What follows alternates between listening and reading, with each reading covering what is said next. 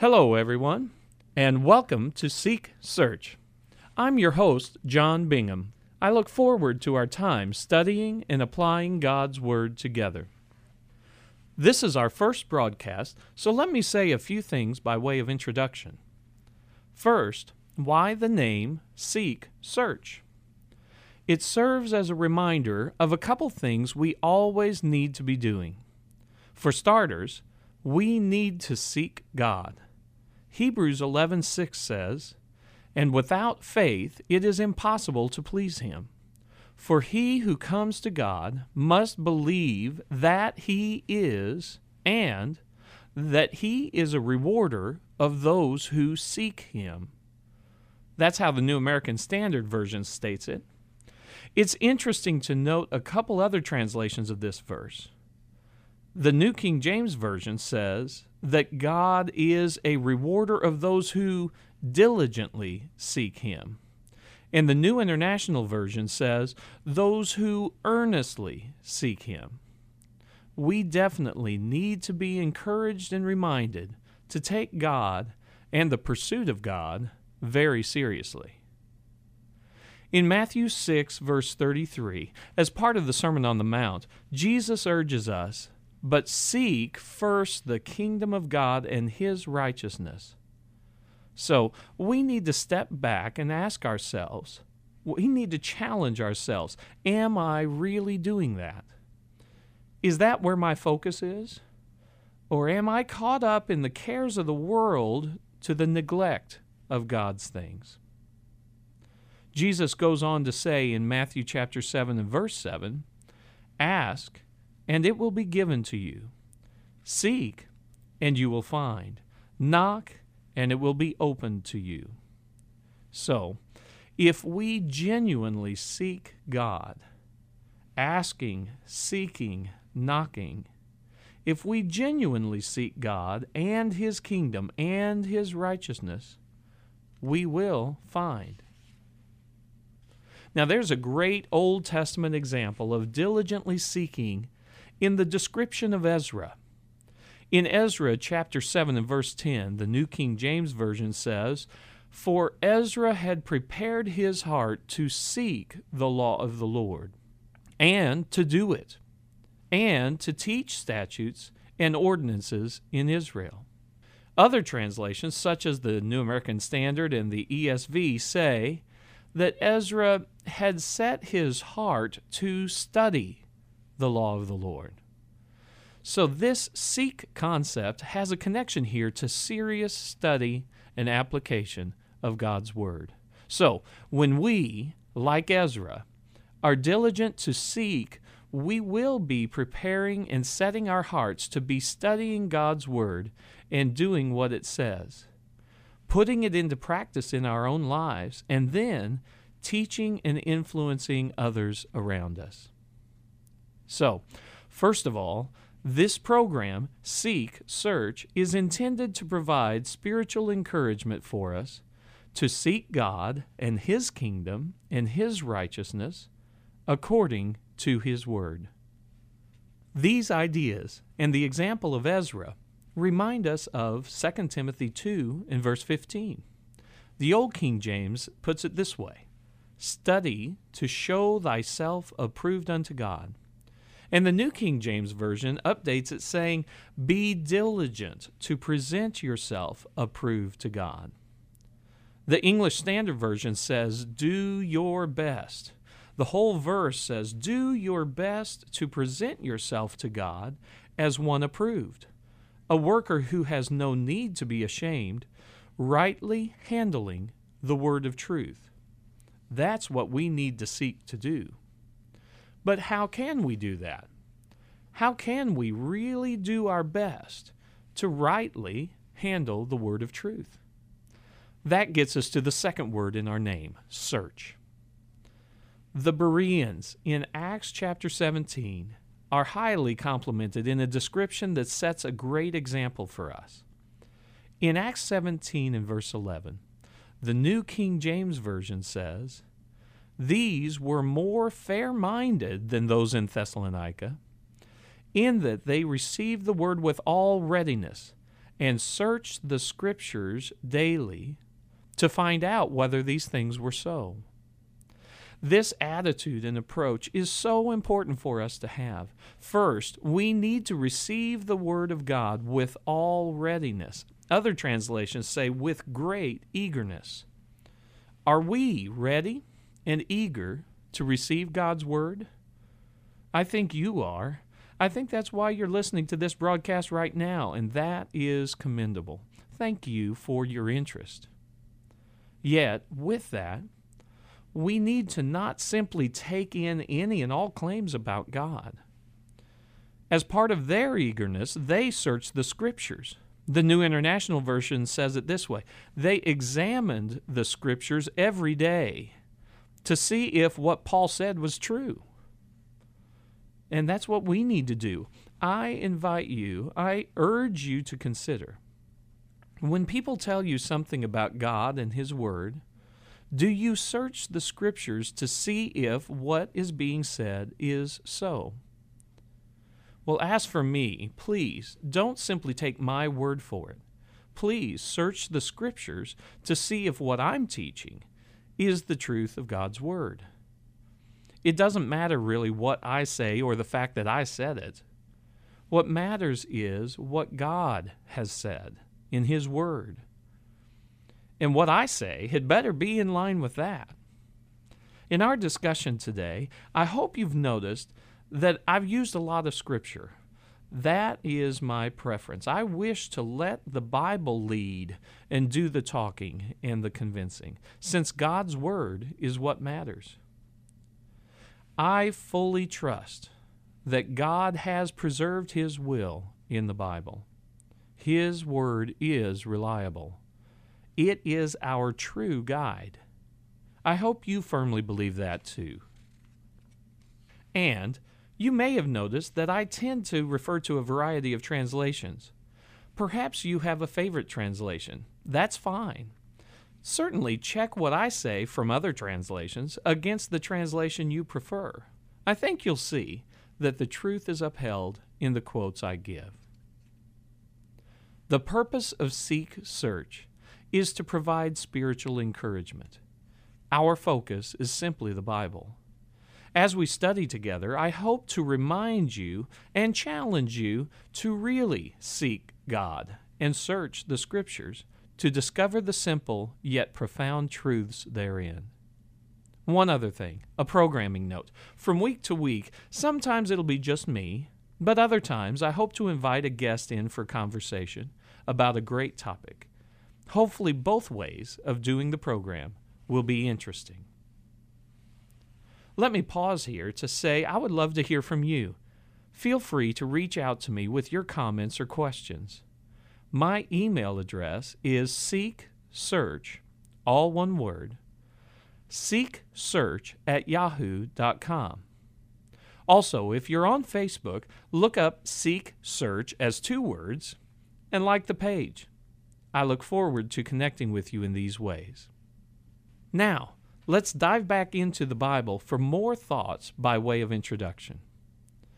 Let's look at a large passage for a while.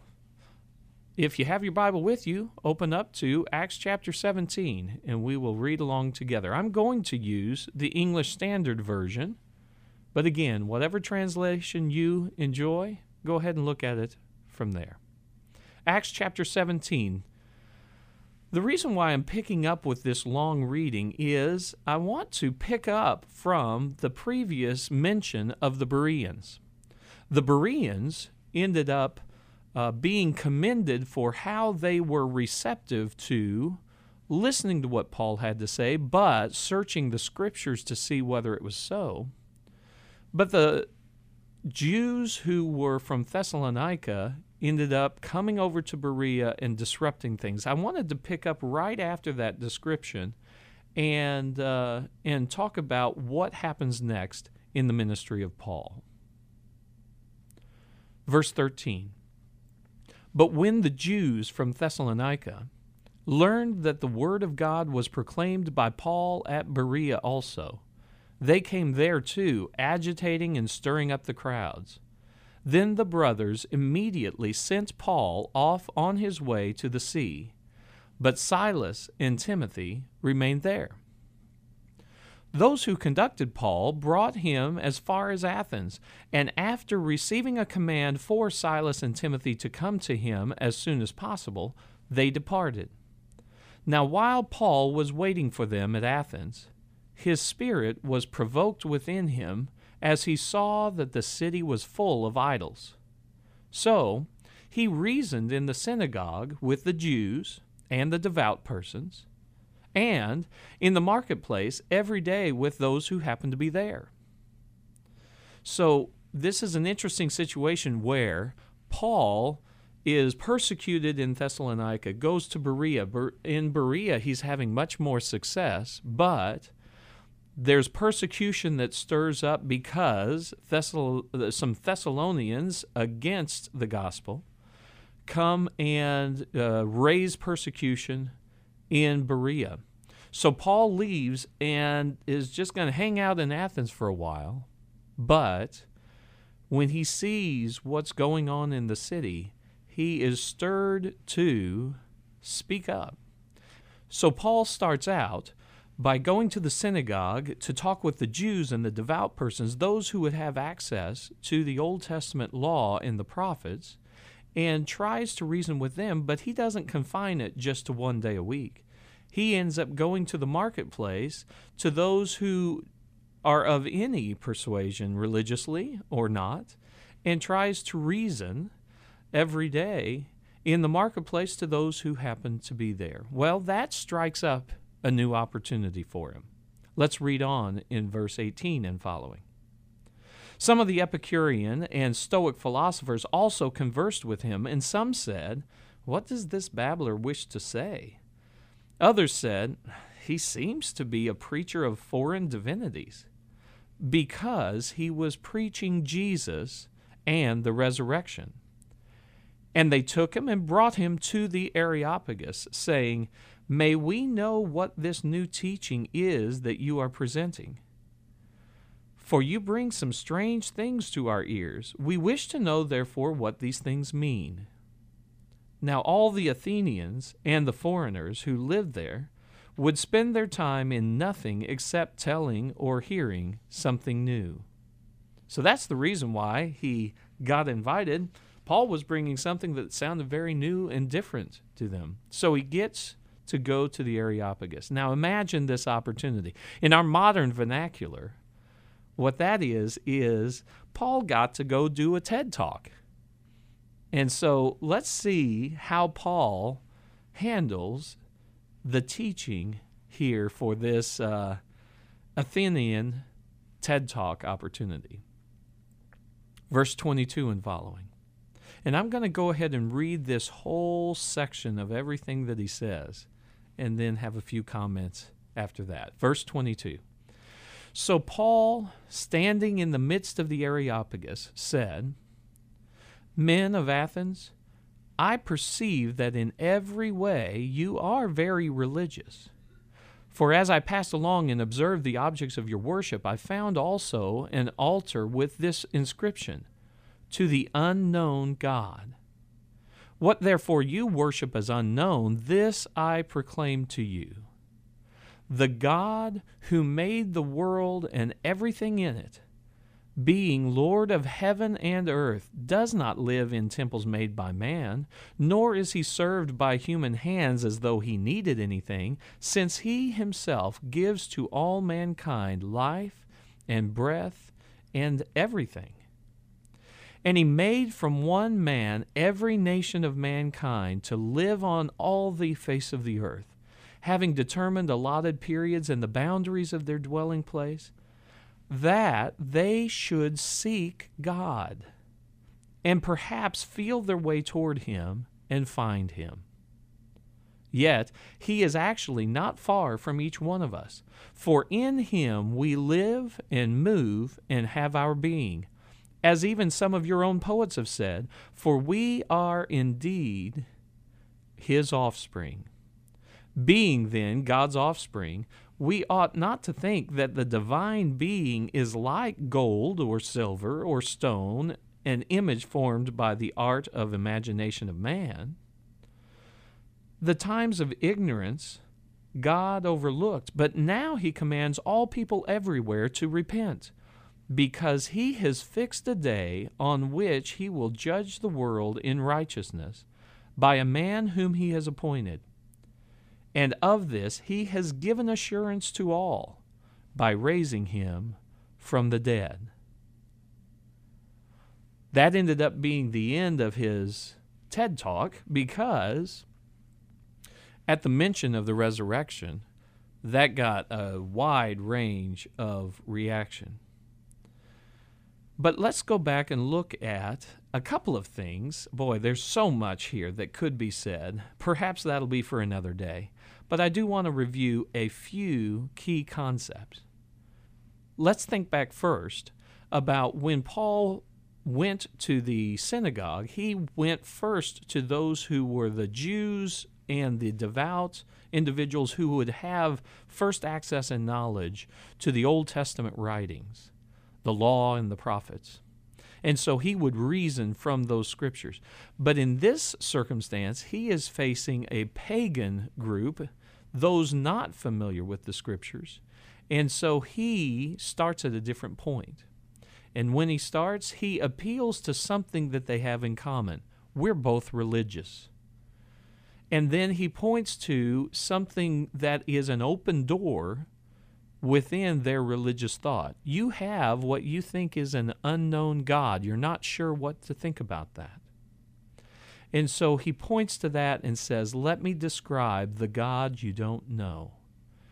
And what a description that is. Go back and enjoy sometime just reading the description of verses 24 through 26 about the great nature of God and how it's so different from the limitations man puts on him, especially pagan deities and all that kind of thing. There's one little nugget in there I have to mention, and that is God made from one man every nation of mankind to live on the face of the earth. That wipes out the temptation of racism that any might have in their minds.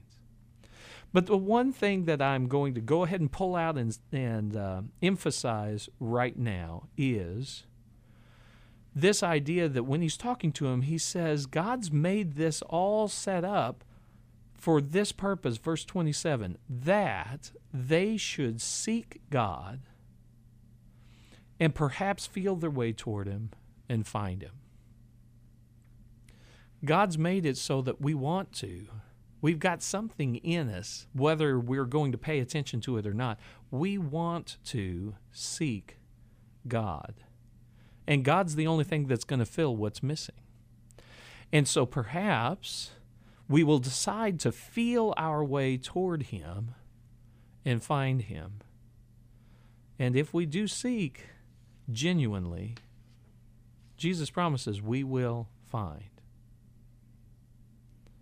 Okay, there are so many other things that could be taken out of that passage, but I want to move on to a few other ideas as we wrap up today. When they heard of the resurrection of the dead, some mocked, but others said, "We will hear you again about this." So Paul went out from their midst, but some joined him and believed. Now, this wasn't nearly the strong response that the Bereans gave.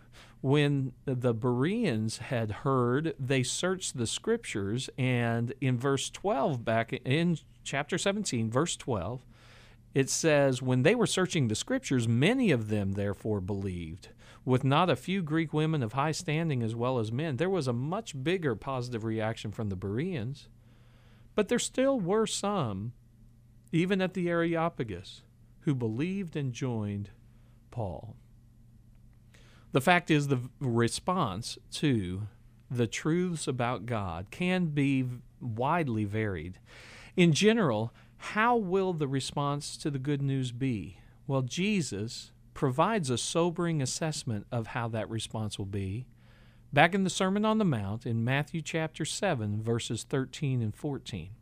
The New International Version says, "Enter through the narrow gate, For wide is the gate, and broad is the road that leads to destruction, and many enter through it. But small is the gate, and narrow the road that leads to life, and only a few find it. Jesus says only a few will find it. So are we genuinely seeking in order to find and enter God's narrow way to life? Notice that the very next words that Jesus says there are, watch out for false prophets. And so we need to search the Scriptures in order to see whether what is being taught is so. Now, what else did Jesus indicate about how we should seek? We can look at a couple of short parables and see how we should seek. Matthew chapter 13, verse 44, Jesus says, "The kingdom of heaven is like a treasure hidden in the field, which a man found and hid again. And from joy over it, he goes and sells all that he has and buys that field. When he saw it, he sought it, seeking first the kingdom of God, and gave up all else for it." Is that how we value the kingdom of God? Verse 45, "Again, the kingdom of heaven is like a merchant seeking fine pearls, and upon finding one pearl of great value, he went and sold all that he had and bought it. When he saw it, he sought it, seeking first the kingdom of God, and gave up all else for it." Again, we have to ask, is that how we value God's kingdom? That's why we should seek God and seek His things and seek His ways by searching the Scriptures. Well, that wraps up our time for today. I hope it was a blessing for you. You have been listening to Seek Search. I'm your host, John Bingham. You can contact me by emailing seeksearch@yahoo.com. On Facebook, get connected by liking the Seek Search page. I hope you'll join me each Saturday at noon for the next edition of Seek Search.